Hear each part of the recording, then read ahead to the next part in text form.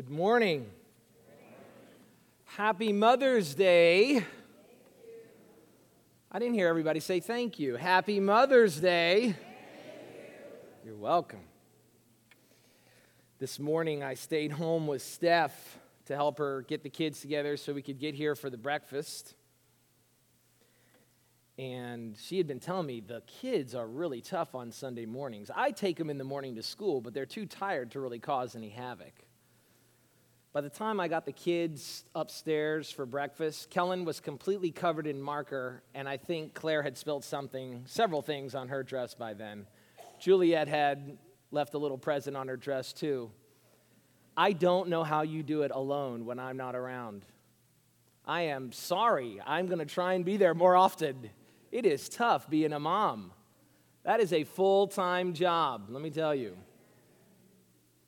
Men, we talk about, oh, it's so hard at work. It is harder at home when you have 3 babies under 5. Someone equated lack of sleep. I think they said getting 5 to 6 hours a night is like having 5 to 6 glasses of alcohol. So I've been drunk for the last 5 years, if that's true. Well, Steph, 10 years, huh? Some people said we wouldn't make it past 1. We did 10, didn't we? Praise God. Well, you know what? That's also been by God's grace. Stephanie said to me, I have never once, she said to me this past Friday, she said, I have never once thought about divorce. Murder, yes, but divorce, no. Well, happy anniversary and happy Mother's Day. Also, thank you to the men's ministry who put on a wonderful breakfast this morning.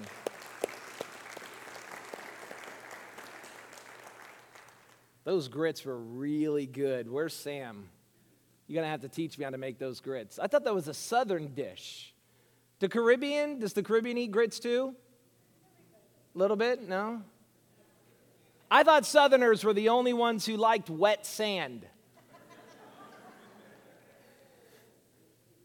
If you have your Bibles, turning them to Romans chapter 3, verses 21 through 26. That's going to be our passage this morning. We're going to read a little bit further beyond that, but our main focus this morning is going to be Romans 3, 21 through 26. We're continuing our study of the 5 solas of the Reformation. Last week we learned that God made us alive while we were dead in our trespasses and sins. Many people have come up to me since last week's sermon and said, but God. They really like that part. Well, it's an important part. We learn that God's grace in our salvation speaks to His work of how He accomplishes salvation for us.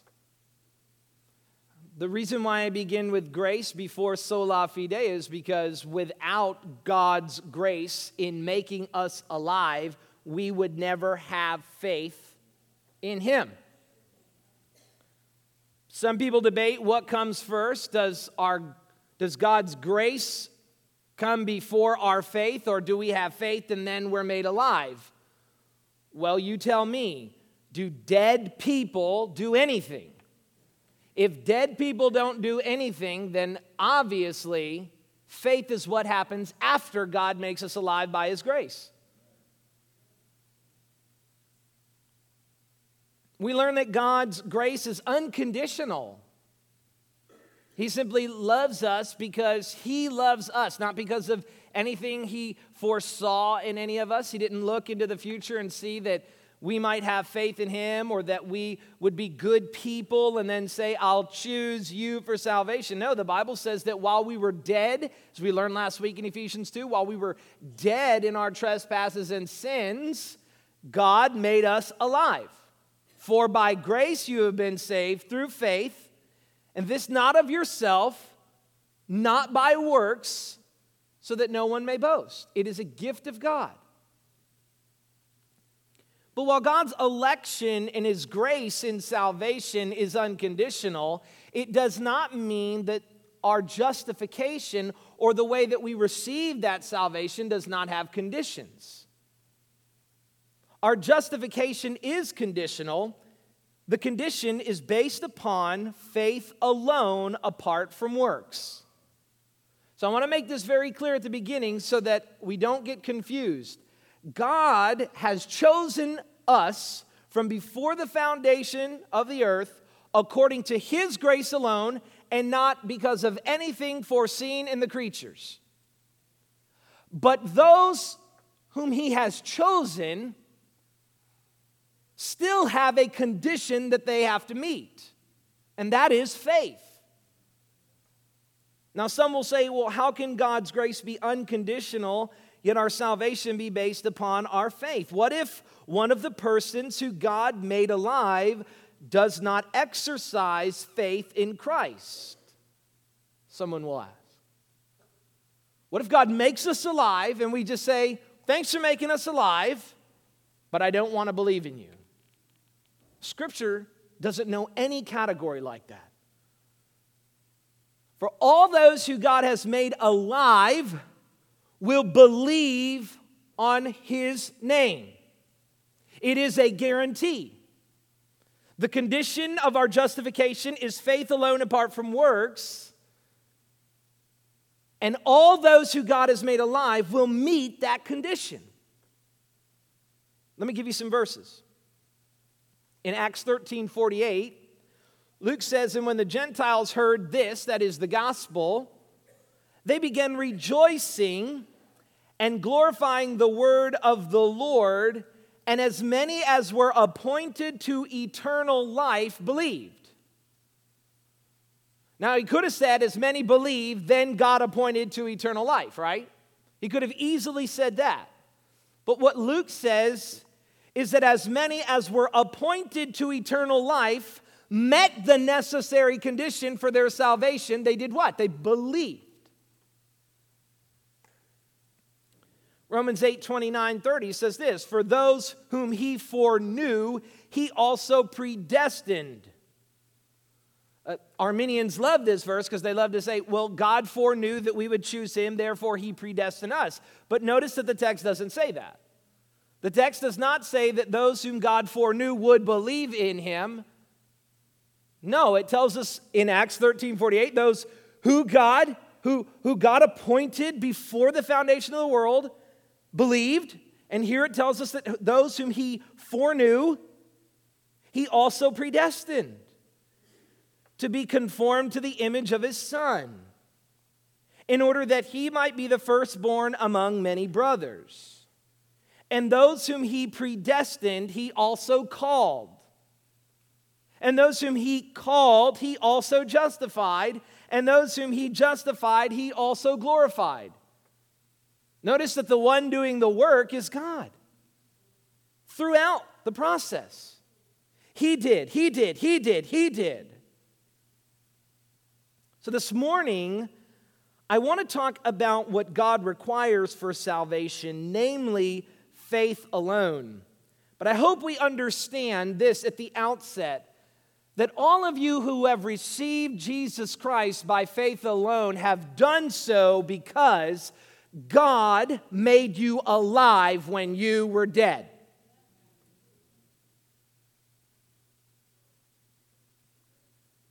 Let's make God big, let's make us small. You were dead, God made you alive, you exercise faith. Okay. So let's talk this morning about sola fide. Sola fide is the Latin which means faith alone. And it's the doctrine that the only way to be justified and receive God's grace is through faith, that is, by accepting Christ's merits on one's own behalf. We're going to talk a little bit later in the sermon what that faith is. It's not just faith without definition. It is a definite, certain type of faith. Today's world is a world of polarity. The good guys and the bad guys. Today we're viewing everything through the lens of we want to be on the right side of history and not the wrong side of history. It's about liberals and conservatives. It's about pro-Trump or anti-Trump. It's about baby lovers versus baby killers. It's about those who believe in traditional gender versus those who believe that gender is a social construct. It's about gay versus straight. Today's world is about Jews versus Muslims and Russians versus Americans and Eastern civilization versus Western civilization, black versus white, and on we go, the polarity of good and evil. And the reason why we do that, human beings love polarity because they want to be able to point to someone else as bad so they can point back to themselves as good. We love polarity. We love to say you're bad, and the reason why we love to say you're bad or they do it wrong is so that we can say we're doing it right and we're good. We want to justify ourselves by the way we live our life and in what we believe. That's why we do it. And look at what's happening in our political spectrum today. It's as if we don't have an opportunity or we don't have an option to go into those booths and vote one way or the other. If you vote that way, now you're a bad guy. If you vote this way, now you're a good guy. That's how the world is defined today. I was even watching the show Cops the other night. Yes, that show's still on, by the way. Don't you love that show? Huh, bad boys. What you want? I sing the whole song. I learned it, and I annoy Stephanie with it every time I sing it. Because I try to do my Jamaican accent. It's really a Jafacan accent. Nobody not giving no break. All right.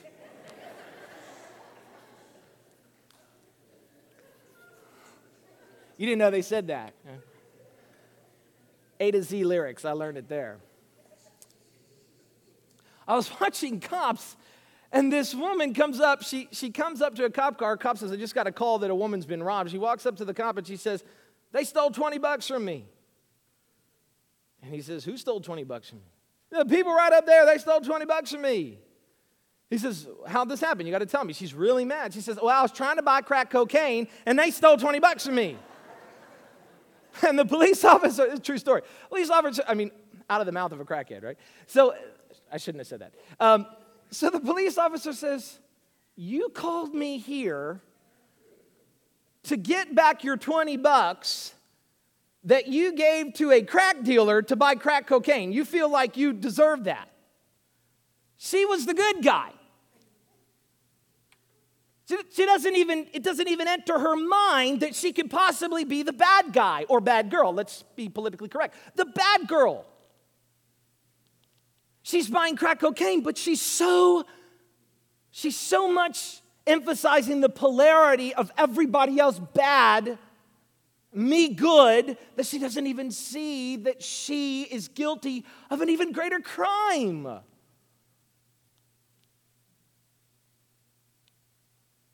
This is what happens when you get people who are evil dealing with other people who are evil for evil reasons. And we like the world to be polarized because we like to be divided between good guys and bad guys. I hear people talking today about America so divided, as if America's the only country that's ever had a civil war. They talk about division as if it's new. If you read the history of America, you read the history of any nation, there's always a division. There's always that guy in that group that thinks he knows how to run the church or run the country better than the other guy does. It happens everywhere. This is common. It's been going on for centuries in this country. Slave owners versus abolitionists. Puritans versus purists. Federalists versus anti-federalists. North versus South. And this has been going on across the world ever since Adam and Eve in the beginning began to blame each other for the sin. Eve says that the serpent did it. And Adam says to God, the woman you gave me did it. He's really blaming God there, not really Eve. It's really God, the woman you gave me. Because we want to have good versus bad, and we want to be good and want everybody to be bad. But the Bible says this: you're all bad guys. The best of you are bad guys. The best of us, the very best of us, are bad guys. The Mother Teresas, the Gandhis, the Martin Luther King Jr.'s, the Andrew Summerses, we're all bad guys. We're all sinners. And the word bad there, the way I'm using bad, means sinful. Because really that's the only category that's going to matter when you stand before God, whether or not you met His righteous standard or not. And so I want to erase this from your mind this morning. Don't ever say this again. I am a good person. Don't say that at least as it refers to how you're going to be justified before God. You might be a nice person. You might pay your taxes. You might keep your car in the speed limit. You might be a very nice person, but insofar as what justifies us before God, no, all have sinned and fall short of the glory of God. The very best of us. The pastors, the popes.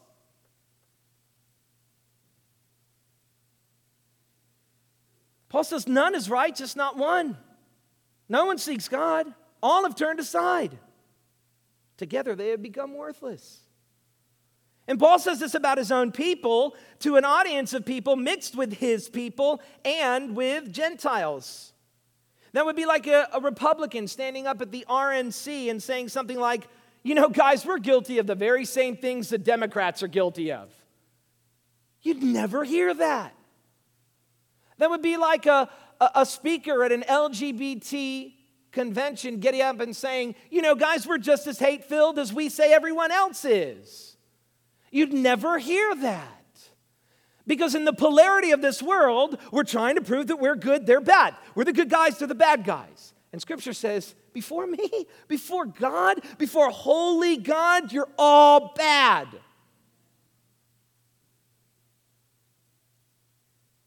If I was preaching this at an LGBT conference, I might pick on the LGBT. But since I'm preaching this to Christians, it's very easy for us to look at everyone living their life the wrong way and say they're the bad guys and we're the good guys.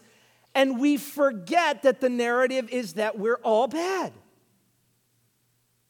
And then it leads to all kinds of abuse, spiritual abuse, verbal abuse. It leads to people saying, I can't go to that church because it's full of hypocrites. Maybe it is. It might actually be full of hypocrites because we believe we're the right guys. We're the good guys.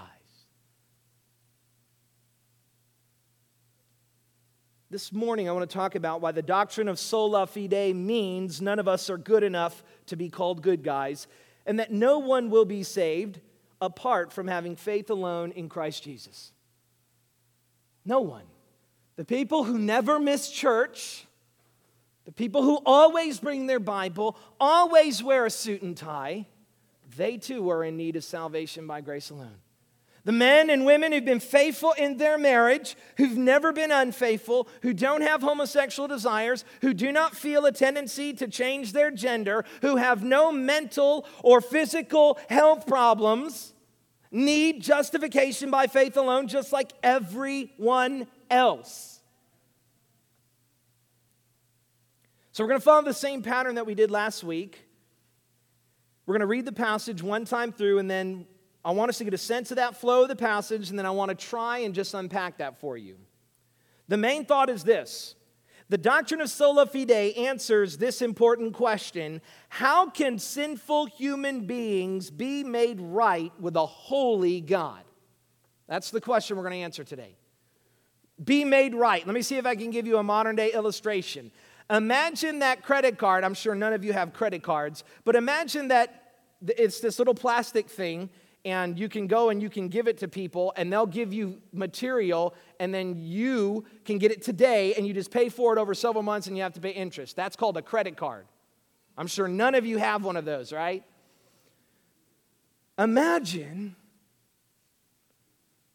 that from the thousands of dollars you've amassed in debt from having things today, the credit card agency called you today and said, someone has paid your debt. It's not exactly like that, but I want to get it down to a way we can all understand. That's what's going on here, a wiping away of a great debt. So when we use words like justify and righteous and made right with God, we have a huge, unpayable debt. You cannot pay this off with just 36 payments of $19.95. You can't. It is an unpayable debt, and someone else has paid it. Okay. The question assumes those several things. It assumes that all human beings are sinful. We're going to look at that. Number two, that we are in need of justification, that we need our debt paid. And number three, that no relationship with God is possible apart from being cleansed of our sins. The Reformers believed this about the doctrine of sola fide. Martin Luther said, this doctrine, this article with and by which is the article with and by which the church stands, and without it, it falls. The doctrine of sola fide is the head and the cornerstone. It alone begets, nourishes, builds, preserves, and defends the church of God. And without it, the church of God cannot exist for 1 hour. John Calvin, another reformer, said this: justification by faith, that is sola fide, is reconciliation with God. And this consists solely in the remission of sins. For if those whom the Lord hath reconciled to himself are estimated by works, they will still prove to be in reality sinners, while they ought to be pure and free from sin. It is evident, therefore, that the only way in which those whom God embraces are made righteous is by having their pollutions wiped away by the remissions of their sins, so that this justification may be termed in one word, the remission of sins. Faith alone wipes away our sins. The London Baptist Confession of Faith, which is almost word for word with the Westminster Confession of Faith, which is one of the three major creeds of the Reformation, says this: those whom God effectually calls, he also freely justifies, not by infusing righteousness into them. This isn't a substance, but by pardoning their sins and by accounting and accepting their persons as righteous, not for anything wrought in them or done by them, but for Christ's sake alone, not by imputing faith in self, the act of believing, or any other evangelical obedience to them as their righteousness, but by imputing Christ's active obedience unto the whole law. Him and his righteousness is by faith, which faith they have not of themselves, but is the gift of God. Faith is thus receiving and resting on Christ and his righteousness.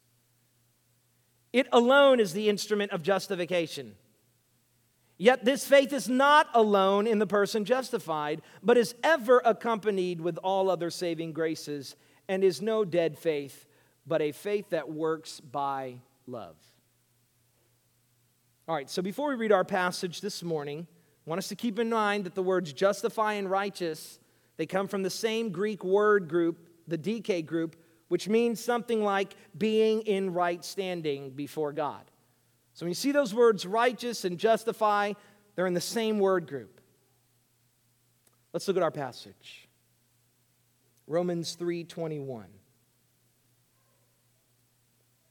But now the righteousness of God has been made manifest, apart from the law. Although the law and the prophets bear witness to it, the righteousness of God through faith in Jesus Christ for all who believe. For there is no distinction, for all have sinned and fall short of the glory of God, and are justified by His grace as a gift through the redemption that is in Christ Jesus, whom God put forward as a propitiation by His blood to be received by faith. This was to show God's righteousness, because in His divine forbearance He had passed over former sins. It was to show His righteousness at the present time so that He might be the just and the justifier of the one who has faith in Jesus. So I want to break this down and explain what we have here. If we look at the beginning of our passage, the passage begins the way verse 4 in Ephesians 2 began last week. Instead of, it doesn't begin with but God, this week it begins but now. The Greek doesn't really contain the disjunction but the word is implied. So far in the first 3.5 chapters of Romans, Paul has argued that the whole world, Jews and Gentiles, are under the wrath of God. The whole world is guilty in the eyes of the Lord because they are under sin.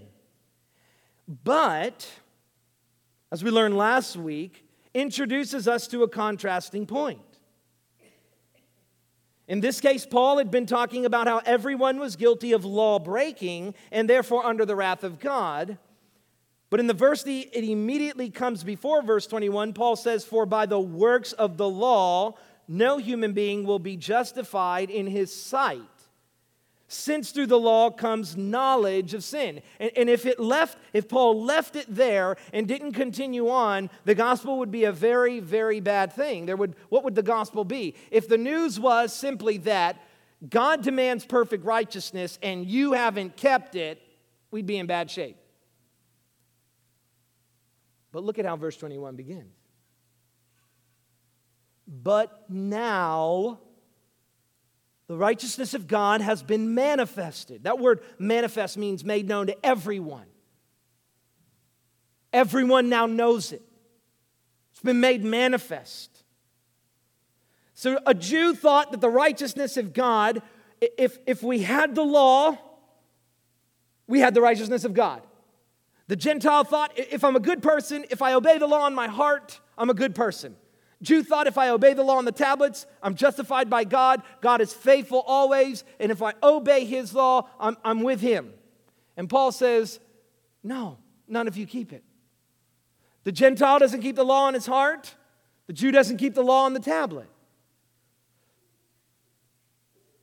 But now, the righteousness of God has been made manifest apart from the law, although the law and the prophets bear witness to it. Every time you see that phrase, the law and the prophets, I want you to know that that is a reference to the Bible that Paul has at that day. Obviously, Paul doesn't have Romans when he's writing Romans. So when Paul uses the phrase law and the prophets, he's referring back to the Old Testament. And so Paul says, the righteousness of God has now been revealed apart from the law, although the law and the prophets bear witness to it. What does he mean by that?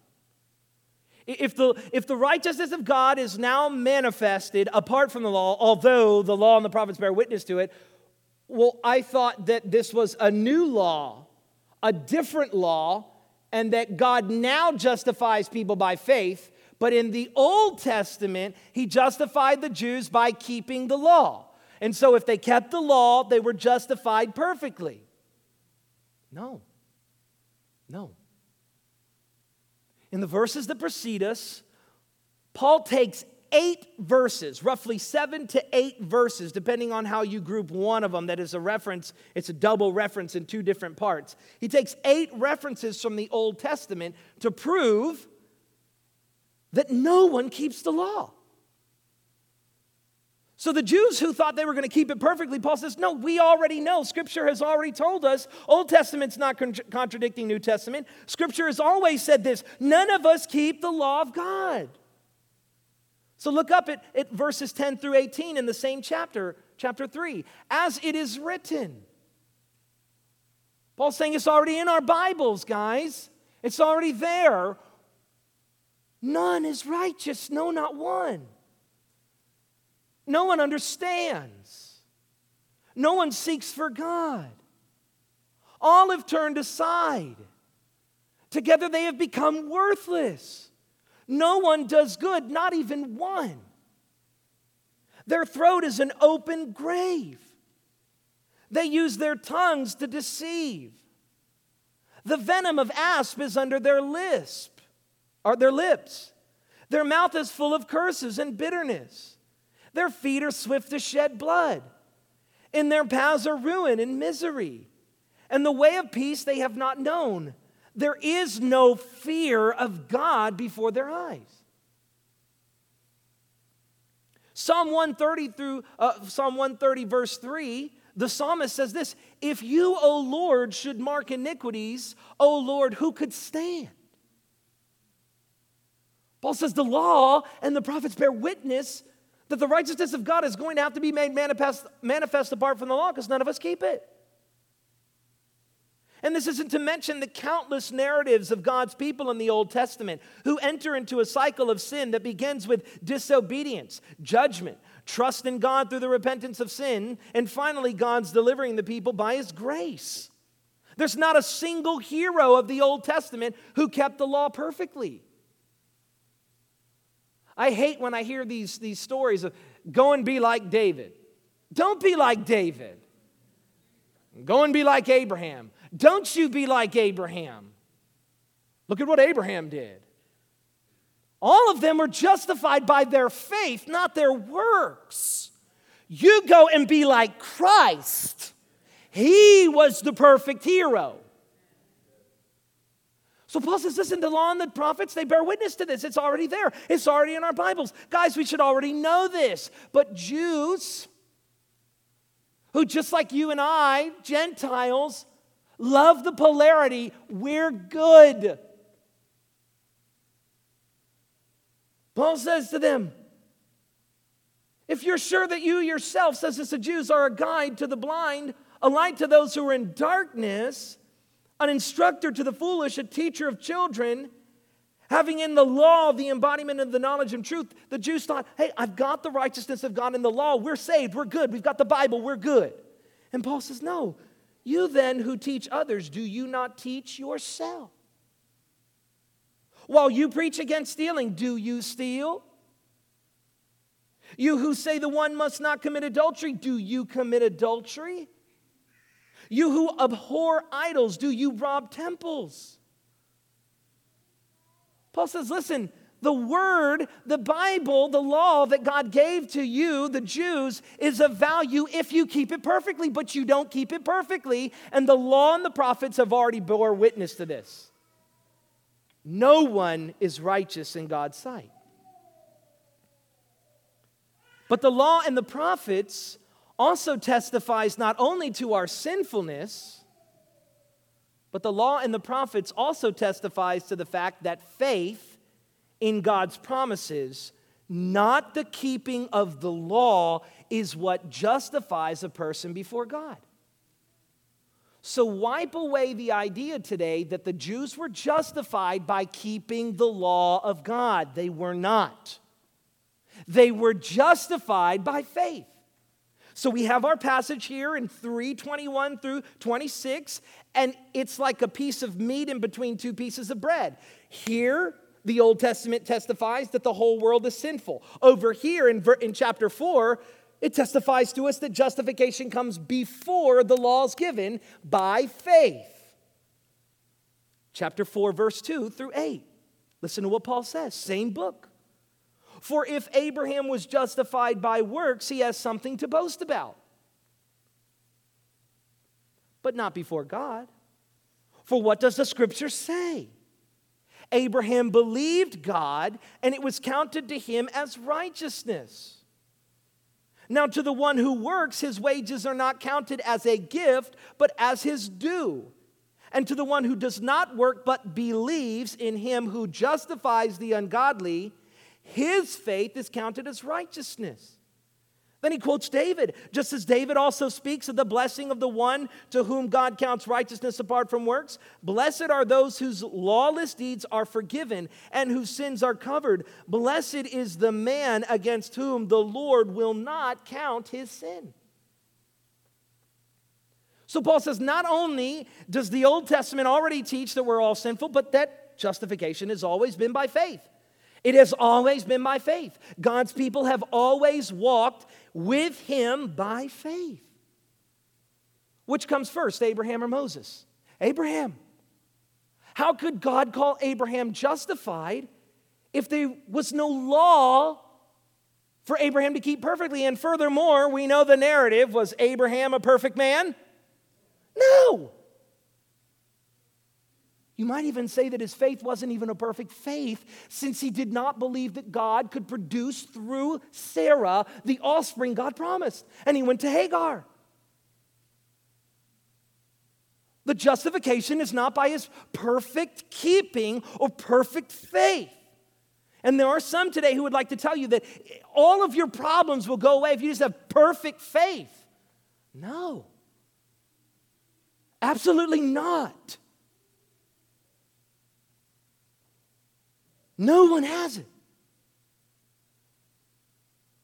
So the whole world, Jews included, has always fallen short of the glory of God. And in this context, the phrase glory of God means the perfect righteousness that God requires. The idea is that human beings are made to glorify God in their obedience to his commands, and they didn't keep his commands, therefore they haven't glorified God. In fact, Paul begins 1:17 by saying, or at least chapter 1:18 by saying, the wrath of God is revealed from heaven against all ungodliness. So that the great sin of mankind is not that they did drugs, or they got drunk, or they had sex before marriage. The great sin of mankind is their ungodliness, that they did not glorify God and honor and praise him who is forever praised, but have worshiped the created thing rather than the Creator.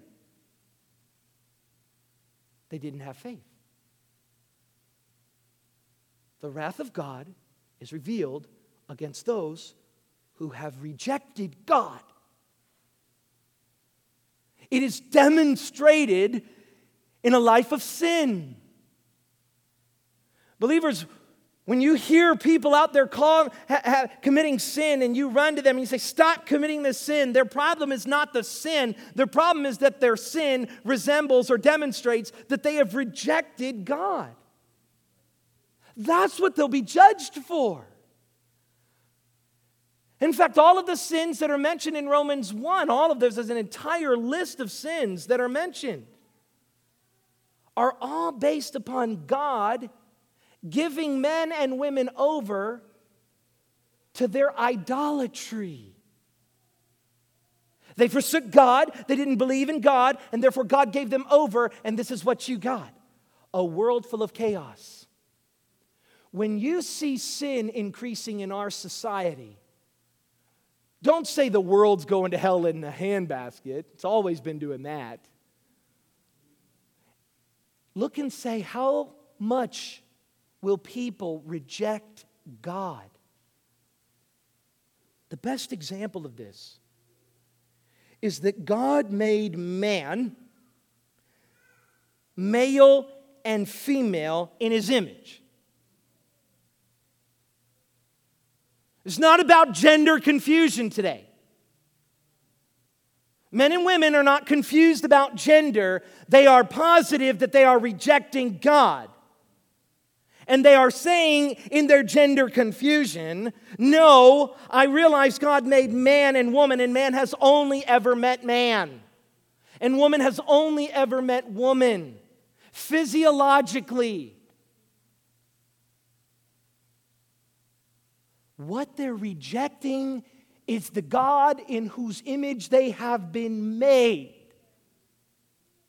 And the society that does it, as Paul says in this very passage, they not only do it, but they applaud or they say good job to those who practice such things. Where does that all stem from? No faith in God. So the whole world is under God's wrath. The whole world is guilty of this idolatry. They have worshiped false gods. Someone will say, well, not everybody worships idols. But idols are not only graven images. Idols can be ideas. Ideas like selfishness. Like me, I'm going to worship God when God fits into my life. I'm going to worship God when I can be there on Sunday, but I got to do this job right now. I got to chase after this career right now. Idol. Who's the idol? Yourself. The heart is always running after something, and it's either going to run after yourself or an idea or money or success or sex or drugs or your spouse or your career, or it's going to run after God.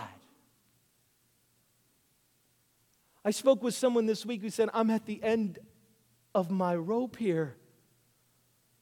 There was a woman in my life who I loved, and she's left me, and I'm at the end of myself.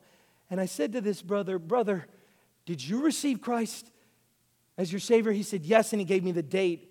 And I said to this brother, good. God is killing every idol in your life so that the only thing you have left is to worship the one and true God by faith. Would that God would kill every idol in our lives so that we might run after Him and not run after things that can never give us what only God can give us. The only thing that the worship of a person is going to end up with is disappointment. I make every couple that I marry, I make them read this book called When Sinners Say I Do, so that the husband and the wife understand that person you're marrying cannot fulfill you. She can't be your Christ. He can't be your Christ. That job, what happens when we hear when the market crashed in 2008, people were jumping out of buildings. They had everything, they had money, they had wealth, they had power. But when their God died, they lost meaning in life. Their whole meaning and existence was dead. Because their gods were not the God who is eternal and who is forever to be praised and who will never die and who will never disappoint you. They had put their faith in things and not God. Listen to me this morning. If you're putting your faith in anything except God, the only thing that's going to happen is that thing or that person or that place is going to disappoint you. And if you are one of God's children, God will discipline you by killing that God right in front of your very eyes.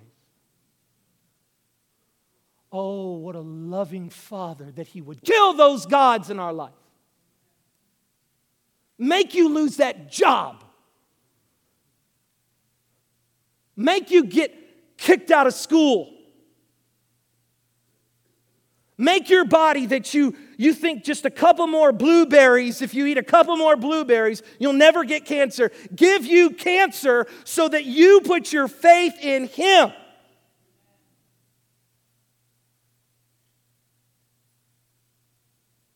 Faith alone.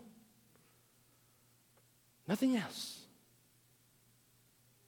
Rob us of all of our gods. Kill all of our gods that we might put our faith in the one and true God who is forever praised. Oh, it's a wonderful thing for God to sit on His throne. Paul says in verse 22, the righteousness of God through faith in Jesus Christ for all who believe. So the righteousness that was revealed has been made manifest now. It's now known specifically in a specific person that all will be justified by faith in Christ Jesus. There are 4 important propositions in verse 22. Of, through, in, and for. What is the righteousness of God? The righteousness of God. It's not of anyone else. This is God being righteous. This is God by His goodness and by His grace giving to us salvation. How? Through faith in Jesus for all who believe. This faith that God gives us is not simply faith. It's not just a belief in something. It is through faith and not through works that we will have the righteousness of God. The righteousness of God is both God acting and what we must have.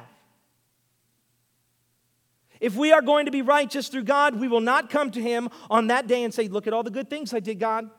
You see, I gave to wounded warriors. Even when I found out they were using that money for other reasons, I gave to wounded warriors, God. See, God, I always gave my tithe. No, the righteousness of God is not through your works, it's through your faith. One of the questions we ask anybody who's going to be a member of our church is, if you were standing before God today, what would you tell Him? If He asks you why I should let you in, what would you tell Him? If He asks you, what does it mean to be saved, what would you tell Him? And sometimes we get people who say, well, I've never done I really haven't done anything bad. I really get that. I really get that. And you're really living with people in your life who really believe that. I want to hear this. Christ is my only reason. No other reason. God, the only thing I contribute to my salvation is my sins. That's it. I have nothing. Like the tax collector who prayed to God, be merciful upon me, a sinner. And the Pharisee looked over and said, thank God I'm not like him. I'm a good guy. Because the Pharisee loved polarity. I'm a good guy. He's tax collector, bad guy. I'm Pharisee, good guy. Thank you, God, I'm not like the bad guys. No, of the two, the tax collector went home justified. God, faith, that's it. Be merciful on me. I'm gonna lay everything on this, that you'll be merciful to me. I'm gonna put my faith in you, God, and not in who I am. It's just you. Salvation has come to us by grace alone, through faith alone, in Christ alone. Verses 23 through 26, for all have sinned and fall short of the glory of God. They are justified by His grace as a gift through the redemption. That means God has bought back. That is in Christ Jesus. In Christ, whom God has put forward as a propitiation. The word propitiate means to wipe away our sins and put us in a favorable position with God. By His blood to be received by faith. People ask, why can't God just forgive us without all this faith and grace and the death of His Son? Because God is a holy, just God. And salvation has to be earned by a perfect person and by a perfect sacrifice. So that in verse 26, Scripture can tell us that He might be just and the justifier of the one who has faith in Jesus. Therefore, the whole world has failed to keep the law. They're guilty of all of it at every point and must be justified by one who has kept the law perfectly and who pays the penalty, namely Christ Jesus our Lord. What does this doctrine mean for us? Sola fide means 4 things. Sola fide means that we will never have a relationship with God until we trust in Him solely by faith. You will never know God apart from faith. No one knows God truly apart from faith. No one knows God salvifically apart from faith. If you are rejecting God today, you don't know Him. You know Him by faith. Romans 3:20, for by works of the law no human being will be justified in his sight, since through the law comes the knowledge of sin. Those who are not justified are unrighteous in God's eyes, and therefore are under His wrath. Therefore they cannot know Him. Sola fide means that we will never have a relationship with God until we trust in Him solely by faith. Sola fide also means that faith in Christ is not equivalent to mere intellectual belief in God. I hope every Baptist in here hears what I'm saying this morning. Mere intellectual belief in God is not sola fide. That is not faith. The Reformers were so concerned about this that one of the people who followed Luther, Philip Melanchthon, came along and developed 3 types of faith. He said, look, this is what it really is. There is salvation there is faith in what we know, notitia. There's faith in what we agree with, assensus, and faith in what we trust in. Notitia is what we know. We know the proposition, salvation comes by faith in Christ the Lord. We know it. That's not faith. James said the demons know that much. If that's as shallow as your faith is this morning, you have the faith of demons. James. If all you have is I believe it. That's the faith of demons. I know it. What about if I agree with it? And I know that Jesus died on the cross for my sins, and when I get time, I'm going to start trusting Him, and I believe it. I like it, but right now, man, life is just all over the place. That is not sola fide. Jesus gave a parable about these types of people.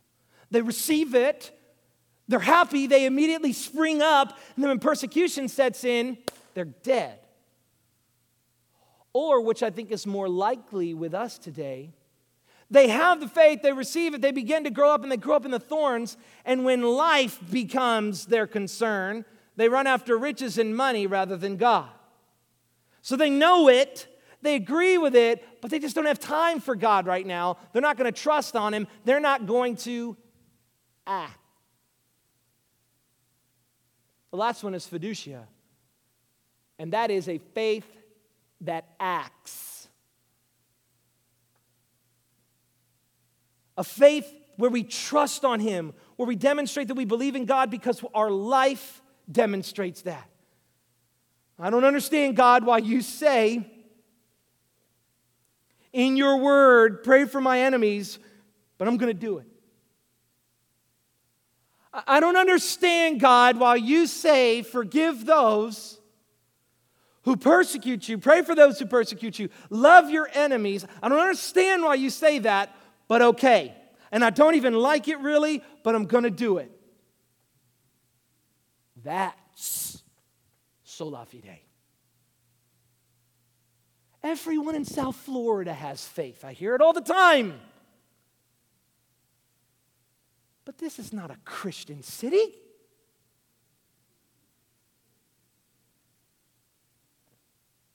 No, faith resembles Christ.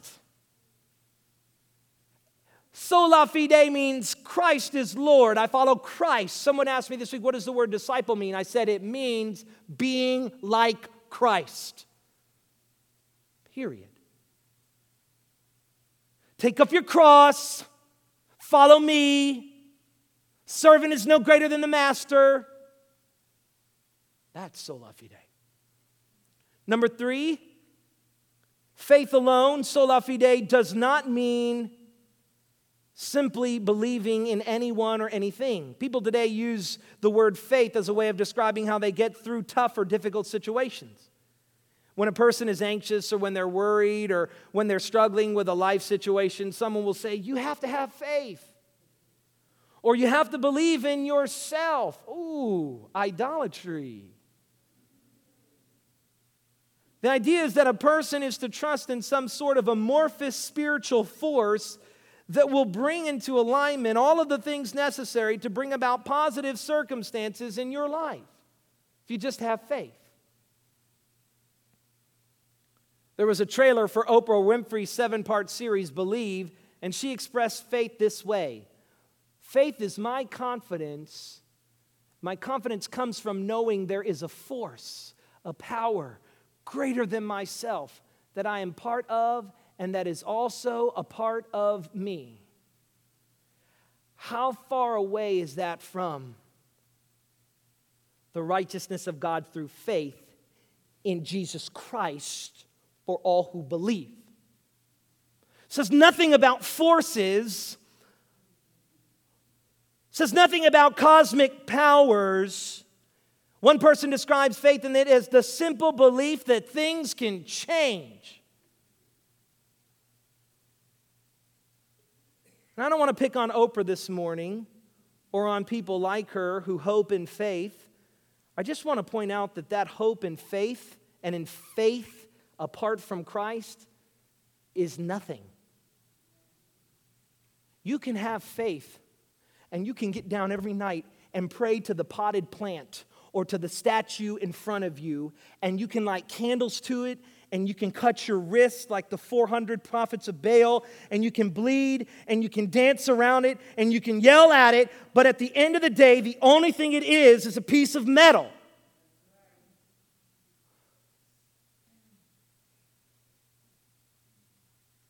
Potted plants don't answer prayer.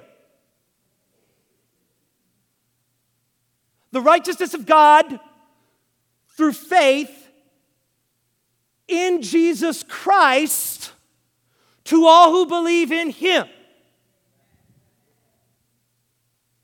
Faith alone is not just faith.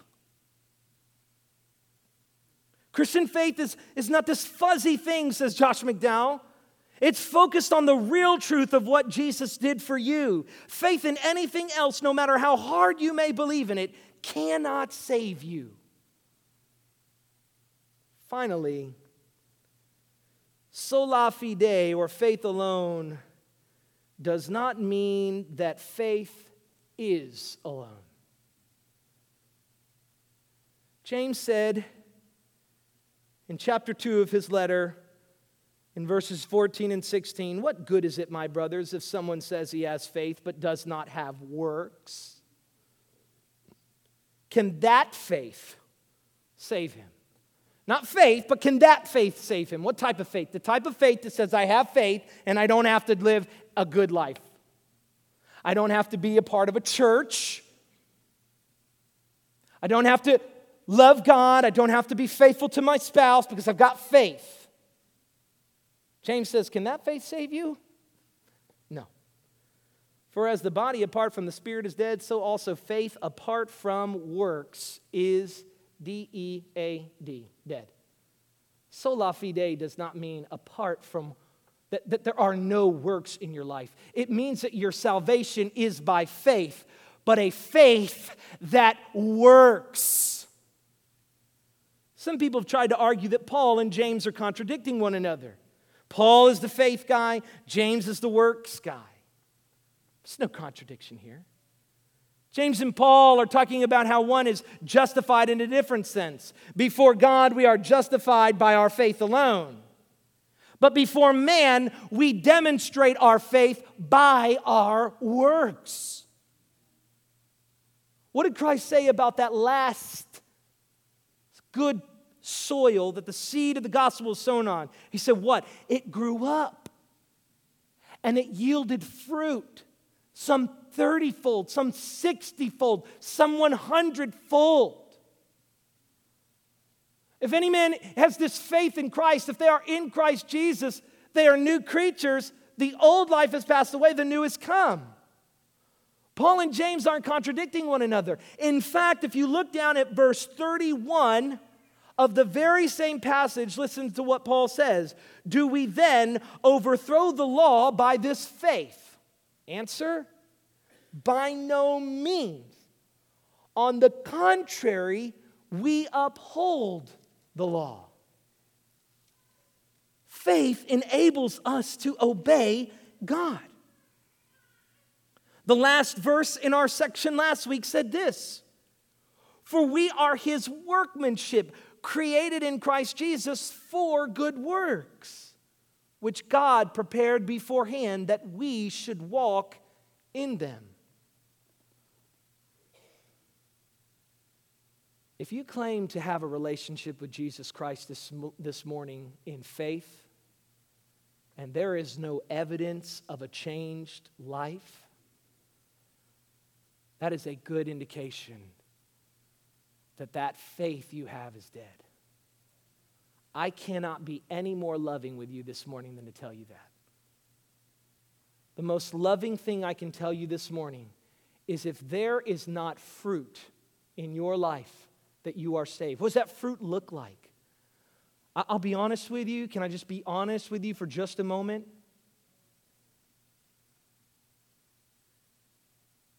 If you're not a part of a local church body, that is a very, very good indication that you are not a part of God's family.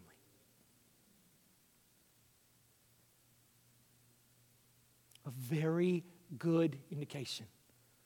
Forsake not the assembling of yourselves, even as you see that day coming. How can you be together and stir up love and good works and manifest the gifts of the Spirit for one another and serve the body and demonstrate that you are in salvation by observing the Lord's Supper through prayer if you're not a part of a local body?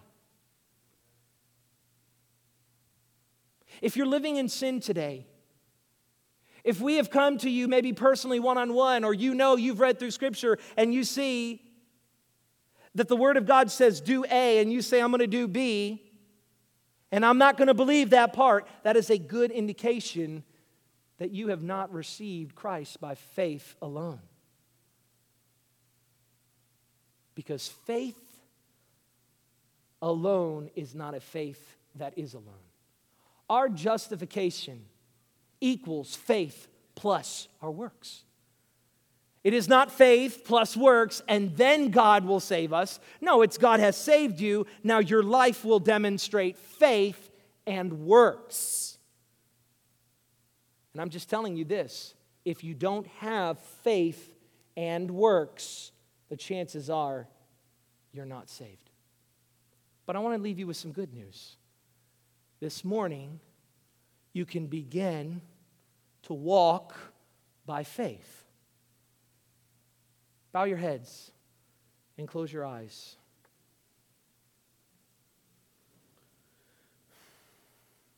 I want to make something very clear this morning. I'm not impressed with one-time commitments. I'm not impressed with one-time commitments. I've seen them my whole life. I've seen people come down this aisle and I've seen them go. Never to return to Jesus' people. Here's what I want to give you an opportunity to do this morning. I want to give you an opportunity this morning to decide to follow Jesus for the rest of your life and to obey Him no matter what His Word tells you. Even if you don't agree with it, trust it and know that it's good for you. Commit your heart to this belief this morning that if I believe in Christ as my only salvation, I will be saved. Father, here's my prayer this morning to this church and for this church. God, I can do an altar call and hundreds of people can come, but that means nothing if you don't regenerate hearts. We learn that you make dead people alive, and many of us have dead faith. Make the faith alive today.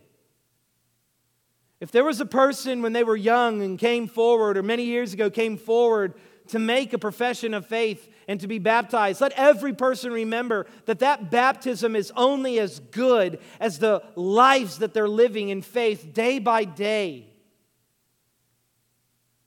God, you have to change the hearts. Lord, we won't know where this church is. If 100 people come forward, we won't know where this church is. It means nothing. It impresses us today. But where will we be in 10 and 20 years? Lord, regenerate our faith today so that we might all take up our cross and follow you. Let us see with our eyes, hear with our ears, that we are a church that has trusted in Christ alone, by faith alone, to the praise of your glorious grace alone. Amen.